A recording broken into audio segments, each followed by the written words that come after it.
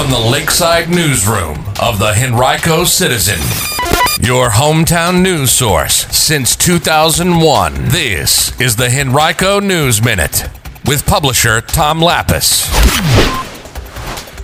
Henrico police looking for clues in 2 shootings yesterday. We'll tell you more in today's Henrico News Minute. It's Monday, February 21st, 2022. It's brought to you today by Henrico County.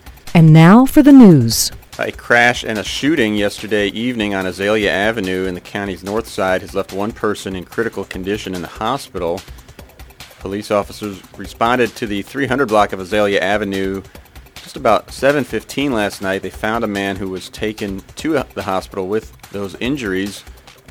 They're still investigating. If you know anything, call Crime Stoppers at 780-1000 or visit p3tips.com. Another shooting yesterday in the county sent a person to the hospital with non-life-threatening injuries. It happened on Cool Lane just after 12:30 p.m. A woman had been shot in the 2100 block. Police also are investigating this incident. If you know anything, again, call Crime Stoppers at 780-1000 or at p3tips.com. We told you a week or two ago that the RVA Environmental Film Festival was coming, and it's now arrived. It opened on Friday night with a showing of 8 Billion Angels in Richmond. Tomorrow, The Magnitude of All Things will be shown online at 6:30 p.m. And then next Saturday, the 26th, at 10 a.m., there will be a showing of the movie Motherlode at the Libby Mill Library in Henrico. 4 future films will be shown in person and virtually through Friday, March 4th. You can learn a lot more at rvaeff.org. Well, there's a new, faster, and more efficient iteration of Virginia's emergency 911 system. It's now active in about 20% of the state geographically, including Henrico County. And in total, it's now serving about 43% of the state's population.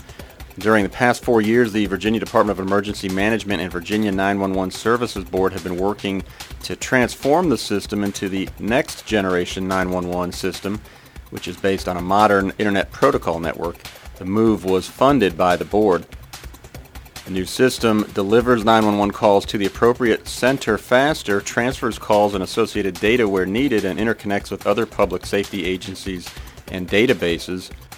In the near future, it also will provide capabilities to receive multimedia communications like text, photos, and videos. And a message for anybody using baby formula. There has been a recall of a variety of formulas involving brands like Similac, Elecare, and Alimentum. All of them are made in a plant in Michigan. The recalled containers all will have a code that includes K-8, S-H, or Z-2, along with an expiration date of April 1st of this year or later. The first 2 digits of the code will be 22 through 37. Today's Henrico News Minute has been brought to you by Henrico County, which is celebrating Black History Month all month long. Visit the county's YouTube page at youtube.com/Henrico County Government to watch original documentaries and biographies spotlighting Henrico's black community. That's youtube.com/Henrico County Government.